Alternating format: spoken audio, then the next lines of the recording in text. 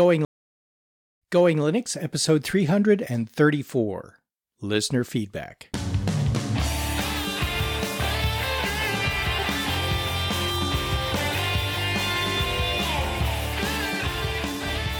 Welcome to the Going Linux podcast. I'm your host, Larry Bushy. And I'm your co-host, Bill. Whether you're new to Linux, upgrading from Windows to Linux, or just thinking about moving to Linux, this podcast will provide you with valuable information and advice that will help you in Going Linux. We hope that you'll find this and all of our episodes helpful in learning about Linux and open source applications and using them to get things done. If you want, you can send us feedback at our email at goinglinux@gmail.com or our voicemail at 1-904-468-7889. In today's episode, listener feedback. Hi, Bill. Hi, Larry. I'm back. Yeah, welcome back. You've got all the power issues and the internet issues and other unspecified issues behind you, right? Yes, I'm actually connected back to the real world. So, wait a minute. I wasn't real world. No, I'm back to the real world again. Yeah, that's it. Yeah. No, yeah. I didn't have power for like 3 weeks and internet for 2 weeks, and I was starting to go into jonesing mode. So It's good to be back. Yeah. Well, I'm glad you're back in the real world, such as it is. Yes, the real world, the intertubes, as we like to say. So you're back to gaming and you're back to podcasting, and it sounds quieter where you are. Yeah, I'm in my new studio. It's still not complete, but it's getting there. Yeah. But I don't have anybody banging on walls. All I have is the snoring Tweenie at the end, but other than that, she's sleeping and happy, and so it's really nice. Hey, it's so quiet here that I have to actually say, hey, I need to go make some noise. It's too quiet. No, it's actually really nice. Hopefully everything works. And had internet challenges. I was telling you a little bit. I sent you an email about they put when they were hooking up my internet, they put a nail through one of the wires. Yeah. One of these little things, and it took them forever to find it, because they couldn't figure out why it wouldn't connect, and then when it would connect, it would be bad. And as soon as they replaced that wire, it's like the golden ticket. Everything started working again. Beautiful. Yeah, those kinds of problems are really tough to find sometimes.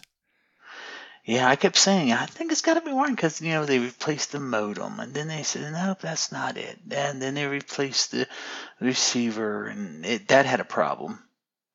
And then they said, well, I don't understand it. And I said, why don't you replace the wire harness? So, of course, he doesn't have one on his truck, so he has to order one.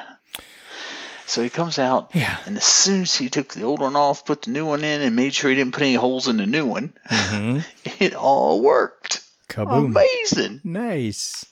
Kaboom. Yeah, so I'm really happy to be back. So how was your week? I had a good week. It was an uneventful week, so the best kind. I wish mine was uneventful. Yeah. Well, at least yours is trending in the right direction. Yes, it's trending in the right direction now. So let's start. All right. Well, our first email is from Logan, who explained why the 64-bit download of a distribution is called AMD 64. So he wrote, 64-bit is listed as AMD because AMD created the current 64-bit and Intel adopted that. At least that's the logic I use for the reason. And we also got an explanation from Ken. So I've combined two emails together here. I'm sorry, Bill. That's cheating. Well, it was a short one. Who expanded on that and said, AMD didn't create the first 64-bit CPU. They existed long before that. Intel's 64-bit was a new architecture, IA64. AMD extended the x86 or IA32 architecture to 64-bit, hence AMD 64. Intel followed on with their own extension to the x86 architecture called IA32E, later EM64T. AMD 64 and EM64T are software compatible, but there are architectural differences. AMD 64 nomenclature is a distro-specific choice. Ubuntu and their derivatives use AMD 64, while CentOS and OpenSUSE use x86_64. Yeah, I've seen the x86-64 nomenclature before, and that's probably a little clearer, I think, for most people. Is it scary that I actually understood all that and have seen all that stuff, all those designators before? I wasn't all that familiar with the history, especially EM64T and all that other stuff. But thanks, Ken, for the explanation. Yeah, thanks, Ken. I always liked reading about the latest processors, so I recognize a lot of that.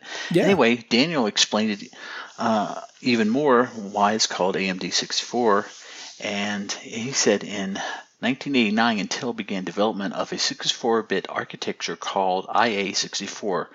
When announced in 2000, it was discovered by would-be users to be incompatible with the traditional x86 instruction set with a large amount of precompiled software that was incompatible with the new architecture. The platform was relegated to Unix and mainframe use. The last IA64 Itanium processor was released in February 2017 as the Kitson core. No further hardware will be available in this architecture. In response to the announcement, AMD announced an x86 compatible 64-bit architecture called x86-64 or AMD 64 on a K8 or later chip line. Processor manufacturer VIA jumped on board and sales took off as existing 32-bit code would still run on these new chips. Microsoft announced Windows XP support Windows XP Pro 64 would be released for this platform but not for Itanium. After a year of brisk sales by AMD in both server and desktop processors, Intel finally caved and announced an EM64T in March 2004, with the first chip shipping in June of that year. Since AMD developed the instruction set, it's frequently called AMD 64. That makes sense. Yeah. So now we know the history of why things are called AMD 64.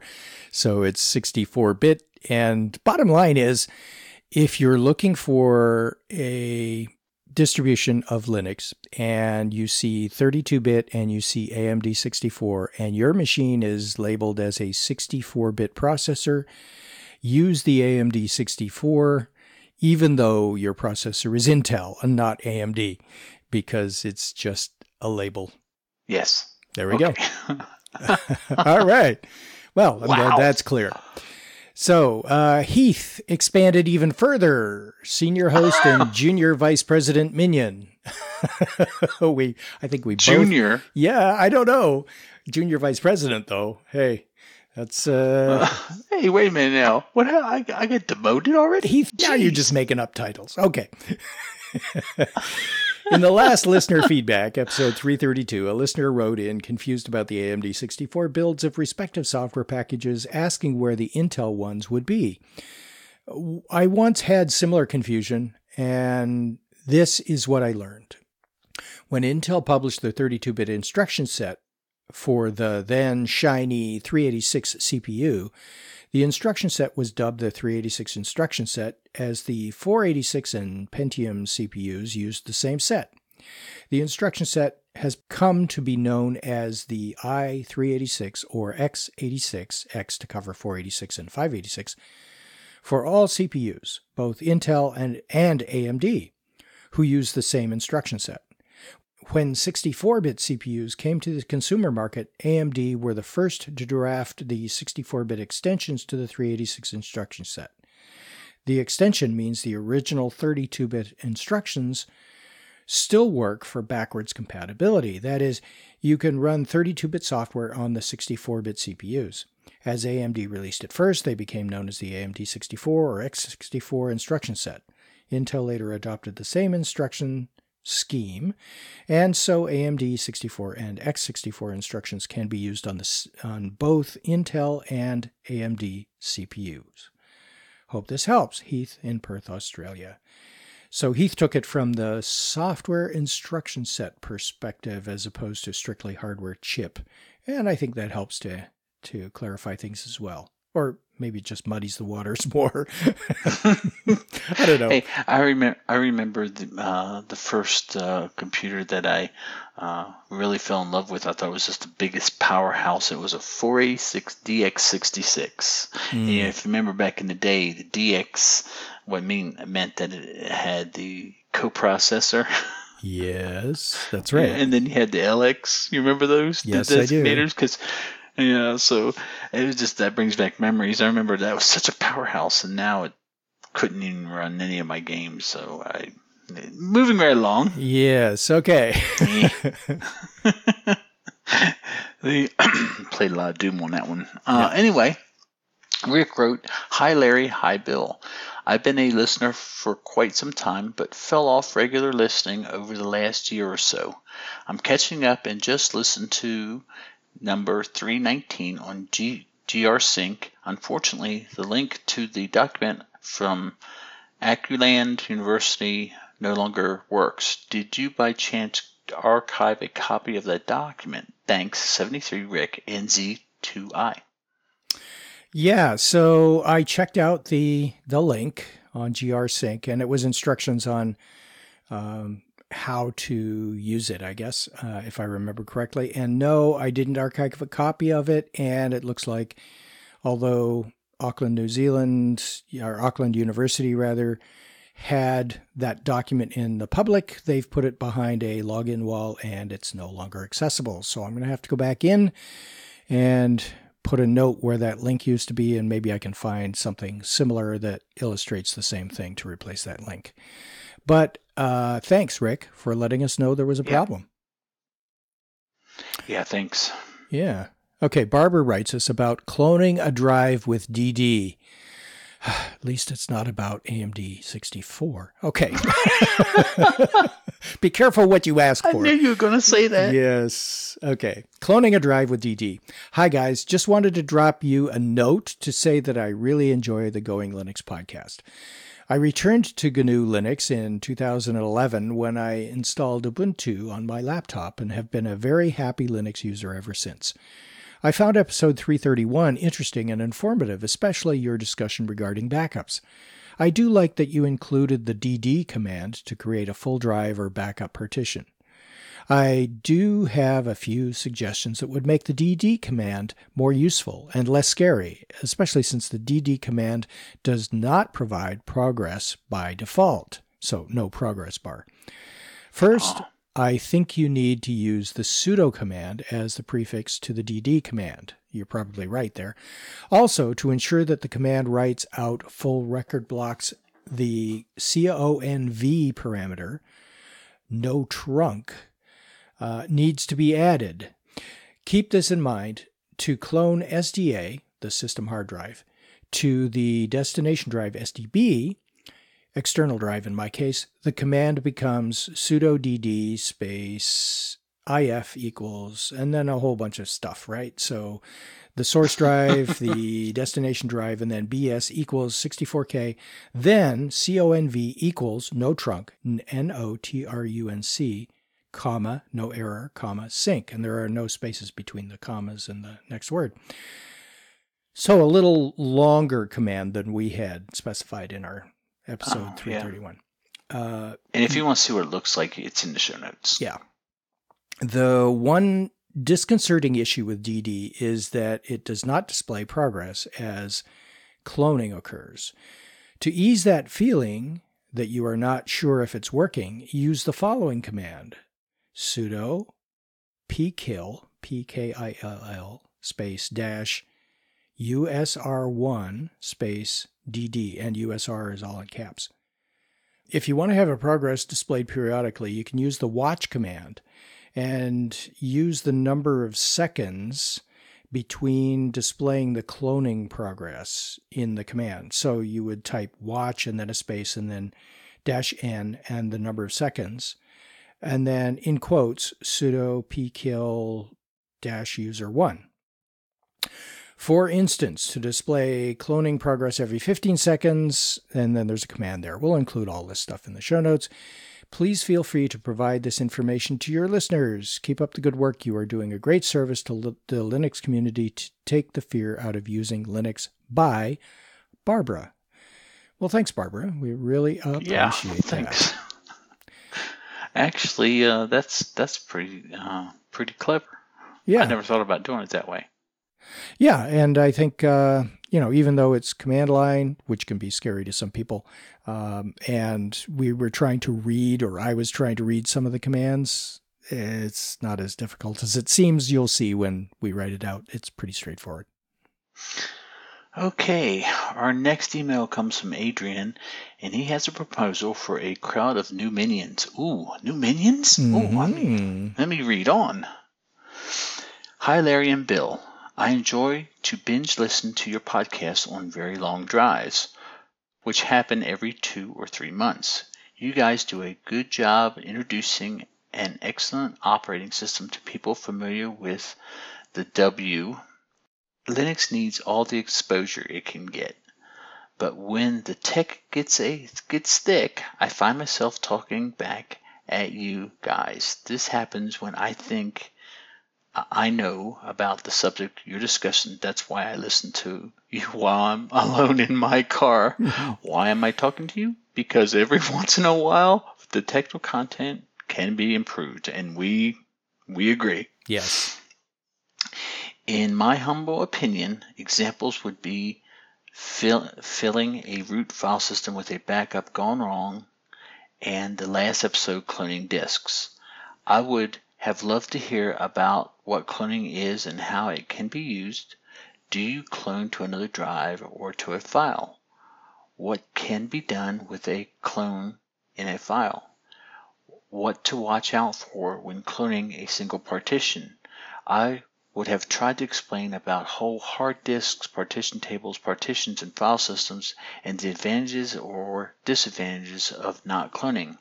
The longest talk I've had with you guys during the last trip was on what is the purpose of knowing how to make a clone if you didn't explain how to restore it. Pitfalls. What happens to the bootstrap loader in classic and or GPT partitioned? What if my root file system was cloned to an old 80 gig spindle hard drive? My root system drive is now defective, and I'd like to restore it to a spanking new 120 gigabyte SSD. I guess we all have the same problem. Too much to do, too little time. But I only binge listen to 2 to 4 episodes at a time. I usually stop at good thing nobody saw me talking and leave it at that. Because most of the stuff I listen to is old anyways, but tonight I have an idea. What if we set up a minion network? You guys select some people, support engineers, Linux coders, retirees who'd like to research or whatever want to help, and mail the subjects and questions to them before you record the show. If these people know the answers or have something to say, they will answer within 3 days. I'd like to offer myself as the first candidate. I do not always have time. I travel frequently, but I would like to contribute. There may be more people that could help you find some answers more quickly or more accurately who'd like to join this minion network. I really appreciate the hard work you are doing to further the Linux platform. Please let me know what you think. Regards, Adrian. Actually, that's a great idea, and I think we've both of us always said we don't know everything. Right, exactly. So, Adrian makes some great points, but I think we kind of are to new users and stuff. We're trying to give them just an overview, but he does have some good suggestions, and I can see where we could make some improvements. What do you think, Larry? Yeah, I like the idea of asking our listeners to contribute to the podcast. And let's just put it this way. If you are interested in becoming part of the Minion Network, now we've got a label for it, the Minion Network, just drop us a line on email or put something in the Google Plus chat, whatever's most convenient for you. And let me know so that we can send you a link to our show notes before we actually record, so that you can contribute any additional corrections or additional information on one of the topics that we have. And we'll still record them using the same process we have, but we'll just take a few minutes or a few days to get your input on it to make it a better show. So thanks for the suggestion. That's really good, Adrian. He's got a few questions in here that maybe we can address on cloning. Maybe we can go back on that. Do we clone to another drive or to a file? I've done it both ways. I prefer to clone to another hard drive. Unfortunately, what usually happens is you get a new computer with a larger drive, and now any backup drives you have aren't big enough to hold the whole drive as a backup. So one of the advantages of cloning to a file is that the file will only be as big as the data that you're backing up, as opposed to being a bit-for-bit image of the entire drive. So if you have a 120 gigabyte drive, for example, you need a 120 gigabyte backup drive to store it to if you're making a complete clone of the drive, or bigger. And if you're backing up to a file and your 120 gigabyte drive is 50% full, then you only need 60 gigabytes to make a backup, because it's only got 60 gigabytes worth of data in it, and that's as big as the file needs to be. The other consideration is one that you brought up, Adrian, which is the restoring part of it. And I think we've talked about restoring on previous episodes. I may have talked about that with Tom when we originally did an episode or two on backups. But that's way back in the past. So just to address that, let's say you backed up your 120 gigabyte drive to a, 200 gigabyte backup drive, and you made a clone of the drive. And now your cloned image is a 200 gigabyte drive. I mean, the data's there, but it's 200 gigabytes. You can't simply restore it to your 120 gigabyte drive because it's too big. It won't fit. So what you need to do is, before you do the backup, you need to partition the drive that you're backing up to, the destination drive, so that it is as big as or smaller than the drive you're backing up. And if it's a bit-for-bit clone, it's got to be the same size. So look at the number of bits, make it exactly the same size, so you don't have a problem restoring it when you come back. And with a file backup, a file-based backup, you really don't have that problem, because unless you're recovering from a crash and you're restoring to a smaller drive than you started with, and it's significantly smaller so that it won't hold the full amount of data, then that's the only time you would have a problem. So for the most part, I would recommend backing up to a file, unless you have a spare drive that's exactly, an exact copy of the hardware copy of the one that your computer contains. And if it's one of those on a chip SSDs, that might be a bit of a problem. So you need to be a little bit careful. Do you have any experience, Bill, on using these kinds of backups? I've backed up to the same size hard drive, but I've never tried doing different sizes and stuff. Mm-hmm. Other than that, if anybody knows my history, I usually nuke and pave anyway. Yeah. But but no, that's the only time I've really backed up, and it saved my bacon once or twice in my time. But I tried to, if I'm going to back up, I try to have two identical drives, or as identical as I can make them. Yeah. And so that's just me. But I don't do any of the crazy stuff. Usually I end up killing the distro anyway, so it's just a nuke and pave for me. Right, and most of my backups, quite frankly, are backing up the data and not the entire drive. When I was using Windows, I would always make a complete copy of the hard drive on a mirror drive. simply because I didn't want to go through the pain of reinstalling Windows and going through 5,000 updates and waiting an hour between each update for it to install and reboot and all that kind of crap. So when I was making a backup, I would always make a whole disk backup so that I would only have to start from where I left off. But with Linux, my backups are more to prevent loss of data during a crash or a hard drive failure or other disaster. And so I'm just backing up the data. So backing it up to files is fine, using the same software to restore those files, or restoring a portion of the files and keeping on the active live machine that I use day to day, only the things that I want to use, and keeping the backup stored somewhere so that I have an archive if I do need to go back and look at really old stuff. That's kind of my approach. And like you, I do a nuke and pave. If I'm restoring a drive, I usually install the latest version of the operating system, get all the updates, and then restore the data. Yeah, I keep a lot of the files in that are important that I don't want to lose up in my Google Drive or Dropbox or whatever.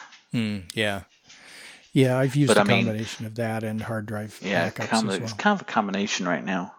Yeah. Okay. So there we go. So again, thanks, Adrian. And if you're interested in becoming a part of the Minion Network, let us know. Yeah. Okay. Adrian also sent us this. Hi, Larry and Bill, who was dearly missed on episode 330. Good. I'm not the only computer hoarder. There's Greg, and he's listened to your show as well. Well, while we're off topic, let me share something. Well, I thought that was the topic. But anyway, my current hobby project involves reanimating my 4 megahertz Bullet Z80 CP/M computer. CP/M, holy crap. With 120 kilobytes of bank switched RAM. This is an antique. The huge hard drive. Yes. The huge 100. The huge hard drive won't spin up, and it's a power supply problem. The hard disk is 5 1/4 inch full size bezel, has 4 platters and 8 heads, and stores a whopping 15 megabytes. This statement sounded better 30 plus years ago. Today, the huge power on surge can no longer be sourced by those aged capacitors in the power supply. Wow. Linux has some great tools for old computers. I managed to make images of my 5 1/4 CP/M floppies using DD. After setting the floppy disk parameters to set FDPRM, and then reading the image with CPMLS, copying them with CPM-CP. All of these programs are in the current repositories. Next, I built the Z80 emulator. There we go, an emulator. That's going to help. In Z80Pack. The source code to CP/M is open sourced after someone from Redmond killed Digital Research, so the Z80 emulator runs a true copy of CP/M3. It now has all my old files, source code to programs I wrote 30 plus years ago. I was able to run the Z80 assembler and build a new CP/M3 for my Bullet, wrote it back to the diskette using Linux, and now actually boots my Bullet without the hard disk. You're not as excited as I am? Well, I guess my purpose is the same as Greg's. I have to have a good time with old stuff, and Linux helps doing that too. Adrian. Wow. This Wait a real minute. antique. It's not just old, that is antique. But that is awesome. Old stuff. Wow. This thing That's is awesome, though. Yeah, I'm surprised that there's not so much rust on that thing that it just seizes up. But hey, it's great that you've used this combination of, the original source code and an emulator and floppy disks to reconstitute this ancient machine and have it boot even without a hard drive. That's fantastic. But I have to put in the amount of effort put in is not necessarily uh, you don't get a lot of rewards except just personal gratification, and as someone doing it just because they want to, just that's awesome. I just kudos to you. I really, really, really enjoyed that one. Yeah, absolutely. And hey, like you said, it's just having a good time with old stuff. What more can you ask for, right? Yeah, that's awesome. Yeah. I mean, sometimes it's not super profitable or anything. It's just someone's doing it because they love to do it. Yep. And, I bet he learned a lot doing it too. Mhm. So that's awesome. All right. Our next email comes from Dave, and he's confused. Well, join the club, Dave. I stay that way. He writes, "Hello, Bill and Larry.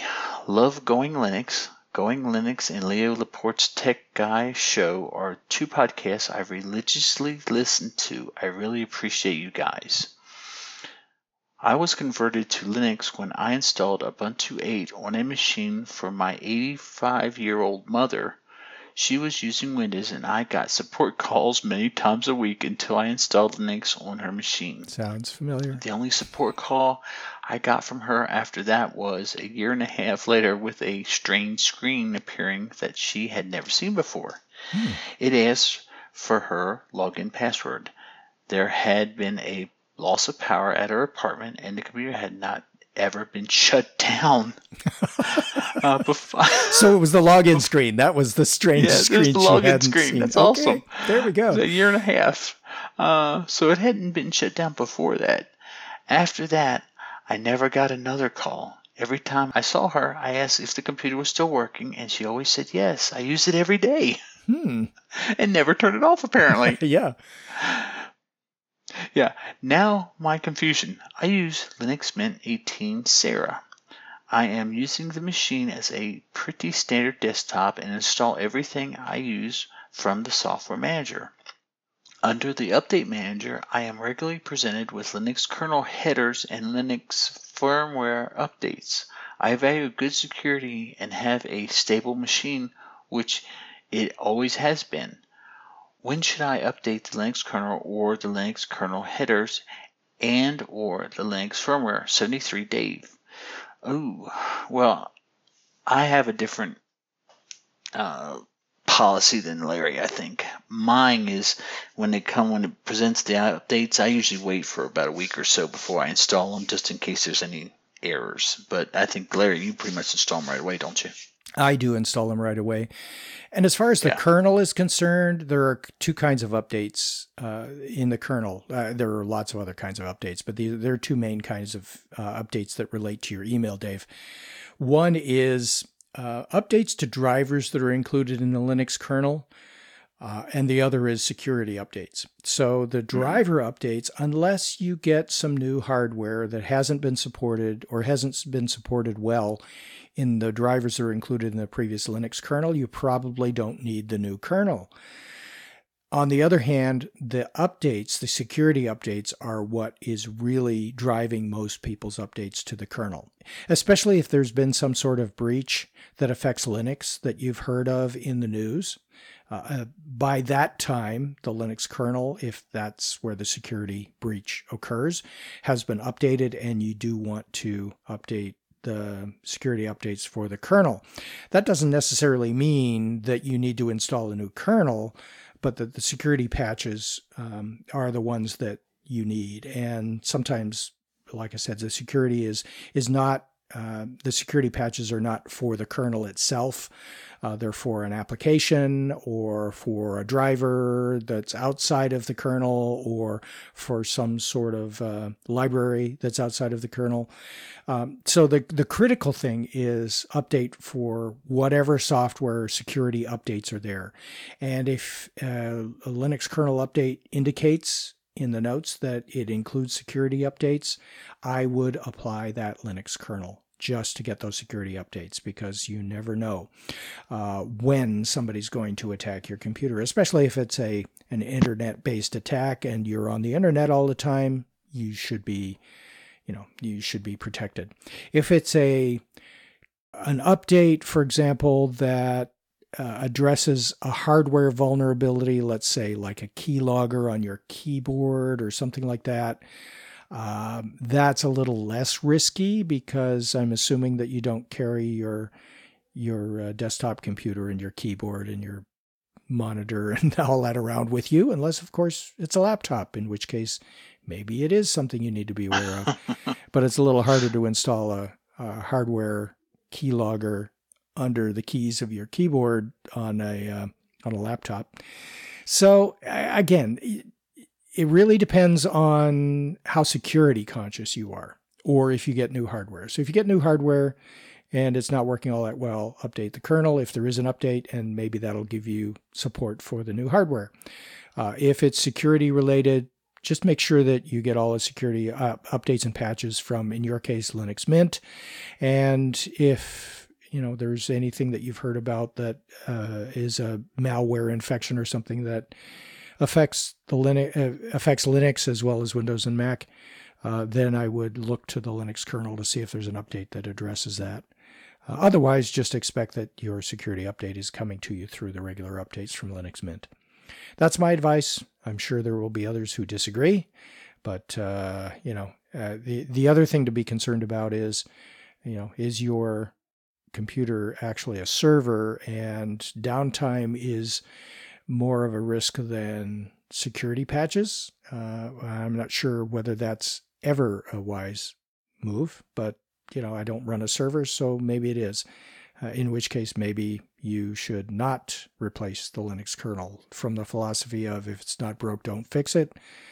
Just make sure you've got the security patches. Yep, sounds good. All right. Our next email is from Jan, or probably, looking at the signature at the bottom, is probably Jan. Thank you for making great podcasts. What makes it especially great is the timestamps, an example for others to follow. Keep up the good work. Best regards. And in the signature it says Medvenlig Hilsen. I probably butchered that, but apparently that is best regards in Jan's native tongue. We got another email from Brune, who wrote about our use of Discord, of the Discord app. He writes, "Hi Larry, hi Bill. I'm from Italy, and I've been listening to your podcast for about a year now. I like your show very much for two main reasons. The first is because I am a Linux addict, and the second is because my English is very poor, and I'm taking advantage of your show to improve my knowing of the language. So thanks a lot. Anyway, I'm writing to you because in your last podcast you said that you are now using Discord in place of Skype because it works very well and because it's open source. But in the Discord site, I did not find any reference to the fact that that's open software, and also Wikipedia says that it's proprietary software. Where am I wrong? Have I misunderstood something? Thanks again for your show, and keep up your fantastic work for the Linux community. Bye, Brune. P.S. I'm sorry for my embarrassing English." Hey, Brune, you did excellent. And Larry and myself talked about this, and I think where the misunderstanding comes is they use an open source codec for the audio. Right. And so when we were talking about it, I had made a comment that that the audio codec was open source. But yeah, I figured that the Discord app would be proprietary, but it met a couple of our criteria. One, it worked, Yes. which is always good. Two, that it had incorporated some open source in it, and it was also easy to install for Linux users, and it's cross-platform. So it kind of fit a lot of check boxes that we like to see. But yeah, we know that Discord is not open source, but they do incorporate some open source elements in it. Yep, absolutely. I don't think I could have said that any better, Bill. Okay, John asks about Patreon. Aloha, Larry and Bill. Thank you for your most recent episode. While whole disk cloning on Linux, it was extremely timely and interesting. While I already knew about Clonezilla and had been planning to use it to back up my entire dual boot hard drive on my Lenovo laptop, your episode confirmed that it was probably the best solution for my needs. Okay, John, stop the planning and start the backing up. Planning doesn't help. Hopefully you've already done it. Mahalo, he says. Your friend from the big island of Hawaii, John, a.k.a. Island of Tiki. P.S. I can't find you guys on Patreon. I like to support my favorite Linux podcasts and distros through monetary contributions, and Patreon makes it so I don't forget to contribute regularly. Well, John, we don't have a Patreon page, and we don't use Patreon for collecting, monthly contributions from our listeners. Two reasons. First, it's one more thing I would have to manage. And two, I really am not one for asking people to donate on a monthly basis and automatically setting up withdrawals from, wherever they are. I'd rather just have people contribute when they want to. And it sounds like you want to contribute on a regular basis, but I'm just not comfortable with doing that. So thanks. Contribute when you remember. That's all I can say. And thanks for your contributions, and thanks for the kind words, John. I appreciate it. Yeah, thanks, John. Okay. Our next email comes from Dennis, and he comments on our cloning episode. I'm seeing a theme here, Larry. Yeah, people like cloning. We've had hard drive processors, just hard drives. Now we've had a lot of cloning. So, okay. Really, guys, 2 words: Macrium Reflect. All file systems supported, password-protected, whole disk, and partitions. A verified data option, paid and free versions, and GUI driven. The only one I would even consider off your list would be Clonezilla, which is rather archaic, as are the rest on the list. I use command line only when necessary, which is not very often nowadays with these modern distros. Let's get people to embrace going Linux from Windows on Mac, not scaring them away or wasting their time with unnecessary 100-character command lines. Thanks, Dennis. Ooh. Okay, well, I don't know if it's unnecessary to share the command lines, especially if, you're using the command line. And as far as scaring people with archaic software, I'm not sure that the backup solutions that are available for Mac or Windows are any less archaic than they are on Linux. There's not really been any advancement, as far as I know, in the area of backup, except for cloud backup. And the cloud backup is dependent on your internet connection. And if your internet connection goes down, you've lost a connection to both be able to back up and to be able to restore. So that introduces a bit of risk that I'm not willing to take. So we're relegated to backup solutions that work well and have been around a while. And I'd rather, quite frankly, use something that's been around a while than and works than something that's brand new that may have some bugs in it, and in these days may even have some malware attached to it. So on the other hand, Dennis, if you have a more modern, better solution that allows you to back up on Linux, that would be great. Most of the distributions these days provide some sort of backup solution as part of the distribution. And I know that Ubuntu Mate and Ubuntu proper provide a backup utility that they label as backup, but it is using, what is it using? It's using Deja Dupe, which again is a relatively old program that uses a combination of DD and other things in the back end to make it work. So yeah, even the modern solutions on Linux rely on the old, archaic, proven command line to make it work.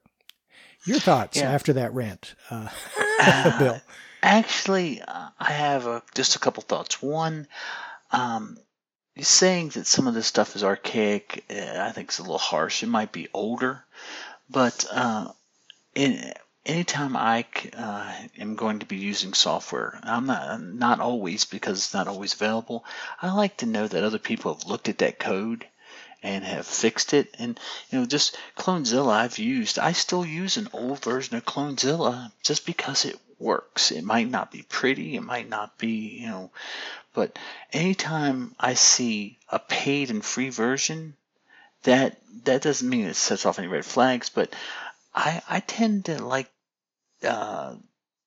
programs that I can actually, feel not, I can you can look at the code if you want, but you don't know.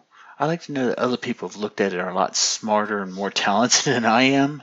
And a lot of these new shiny backups tend to use the old technologies. And I mean, all they're doing is incorporating. I mean, a good example, it's not backup, but Discord. It's a proprietary software, but it uses an open source codec. So, I mean, just because it's been around a while doesn't make it archaic. It might make it, I would consider, more reliable because people have looked at it and have improved upon it.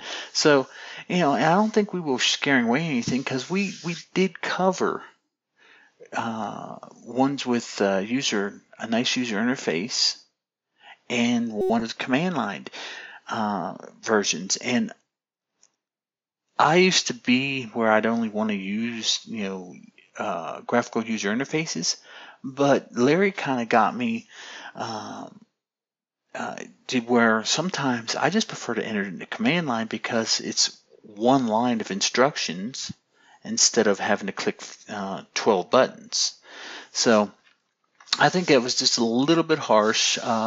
There's something for everybody, but I appreciate you telling us about this other one, and I'll have to look at it. But just because it's old doesn't make it archaic. And I don't know. I don't want to argue that point, but I thought that was just a tad bit harsh, and that's just me. But I really appreciate your feedback, and I will look at that one you recommended and see what it's like. Right. Yeah, and maybe I was a bit harsh with my comments as well, but I think there's an argument to be made that backup software needs to be made easier to use, especially when you're using a graphical interface and you're clicking buttons and walking through. But I think DejaDupe and the improvements made to that particular utility that are incorporated into Ubuntu and its derivatives is pretty close to being foolproof and easy to use. Still some room for improvement there, but it's basically just once you've got it set up, it's just acknowledging that, yes, you can run now, or no, I want to pause, or just let it run. I mean, you can set it up so that it just happens in the background and you never have to think about it unless there's a crash. So I think that's great. I also just want to say that we both, we try to be diplomatic and appreciate everybody's opinion, but we have our own opinions too, and so like I said, we're not saying your opinion is not valuable, because it is. It's always good to see another viewpoint. Yeah. But we will let you know what our opinions are, and frankly, I think we both have strong opinions of that one, because I've had backups fail because of software. So when something works and it's been around a while and someone calls it archaic, it's like, it might be old, but it still works. And sometimes it's, anyway. Thanks very much, Dennis. And like I said, we appreciate it. And I will look at that new one. And if it's as good as you say it is, I might have to be issuing an apology saying, hey, he was right. This is really great. Okay, we'll take a look. Yeah. Okay, call-in comments on, guess what, Bill? Whole disk cloning. Oh, I thought you were going to say the weather. Okay. So hi, Larry and Bill. I found the podcast on whole disk cloning very informative and helpful. There are a couple of backup programs that I have been using that can clone partitions. Here we go. Maybe there's something new in this list. There is a command line program called FS Archiver. It's available in most repositories. It's very easy to use. It's my go-to application for partition backup. There's a quick start guide at fsarchiver.org/quickstart. We'll have that link in the show notes. I found a fairly new application which provides a graphical interface for part clone. It's called Apart, A-P-A-R-T. And we'll have a link to that in the show notes. And there are packages for Debian, Ubuntu, Fedora, and Arch. I've tried it out, and it's extremely easy to use. Well, guys, I've listened to your podcast for the past 4 years, and it helped me to transition from Windows to Linux. Keep up the good work. Regards, Colin. That's exactly why we do the podcast. Colin, thank you. Yes. That's awesome. Thanks, Colin. Our next email comes from Andrew, and he provides help on USB write speed. And he writes, Larry, Emperor Minion. and Bill, Senior Chief Junior Vice President Minion. I think he keeps adding words to this. Yes. It's hilarious. Thanks, Andrew. In the last listener feedback, someone asks about slow copy speeds to USB devices. This, unfortunately, is a reality of the technology versus today's expectations. If you remember the good old days of the 386, 486 era, the front bus was limited to the speed of the slowest component. These speeds were often 33 megahertz, 66 megahertz, or 100 megahertz, and although the processing speed started pulling away in the Pentium era, reaching 200, 300, and even 500 megahertz, the bus speeds were still 100 megahertz. In this case, even with bus speeds of 1 gigahertz or higher, the USB 2 bus speed is still only going to transfer up to 400 megabits, being 60 megabytes up to, meaning that the two-way communication between the drive and the controller. Add to this a standard USB flash drive can only write at between 2 and 10 megabytes per second, depending on quality and internal technology. This is where the class numbers letters come in. Use then the best transfer time you can hope for on, say, a 2 gigabyte video file is about 11 minutes at an average of 3 megabytes per second. Speeds on flash drives are also worse on drives that have previously held data, as the old data needs to be zeroed prior to the write, unlike a magnetic drive that only needs to flip the bits that have changed. Flash drives need to make all cell zeros except of the previous state before writing the new data. External hard drives are usually faster than flash drives at an average of 30 to 40 megabytes per second, as they even SSDs use different internal controller technology that is faster but more expensive, hence how flash drives are much cheaper. One last point to remember: the copy process indicator in your respective GUI, graphical user interface, either Linux, Mac, or Windows, cannot be trusted. Quite often, the process bar will get to 100% and you think the copy is complete. However, this isn't always the case. Big files that copy will take longer and the bar can reach 100%, but depending on how the status is displayed, it can mean that the copy is complete or the transfer into the buffer is complete. If it only refers to the buffer, the copy is not complete, even though the display makes you believe it is. This is why it is important to eject the device prior to removing it, as the ejection process ensures the buffer is empty before unmounting it. Hope this helps, Andrew. Thanks, Andrew. That was a great amount of information. Yeah, absolutely. And that last bit about the progress bars, the progress indicators, I never trusted them. One place it's particularly difficult to trust is in Linux on the startup disk creator that comes with Ubuntu and Ubuntu Mate and a lot of distributions. When it says that you have created a boot disk, and it says processes completed, don't believe it.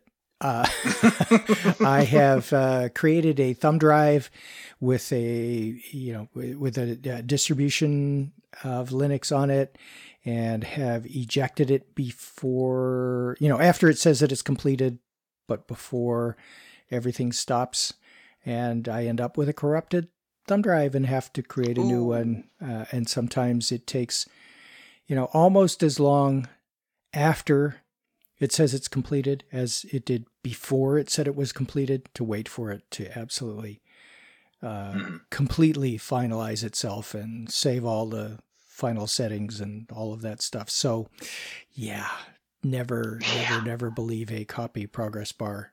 Find out if it's actually finished copying.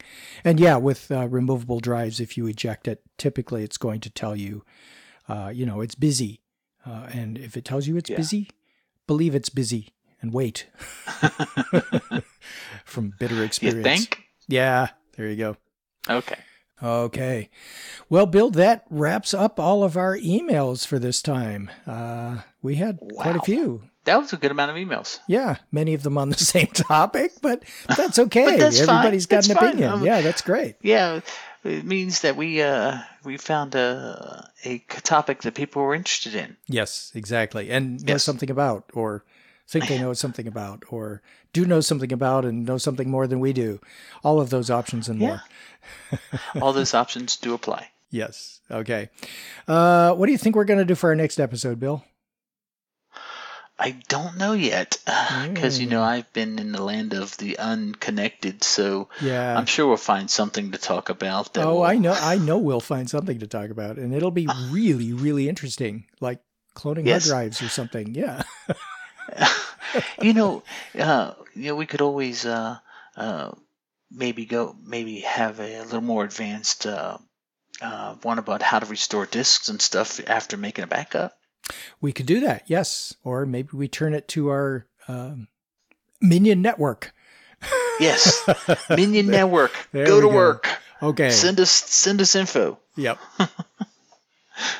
All right. Until then, you can go to our website at goinglinux.com for articles and show notes, as well as links to download and subscribe. We are the website for computer users who just want to use Linux to get things done. If you like, you can participate directly with our friendly and helpful community members by joining the discussion in our Going Linux Podcast Google Plus community. Until next time, thanks for listening. 73.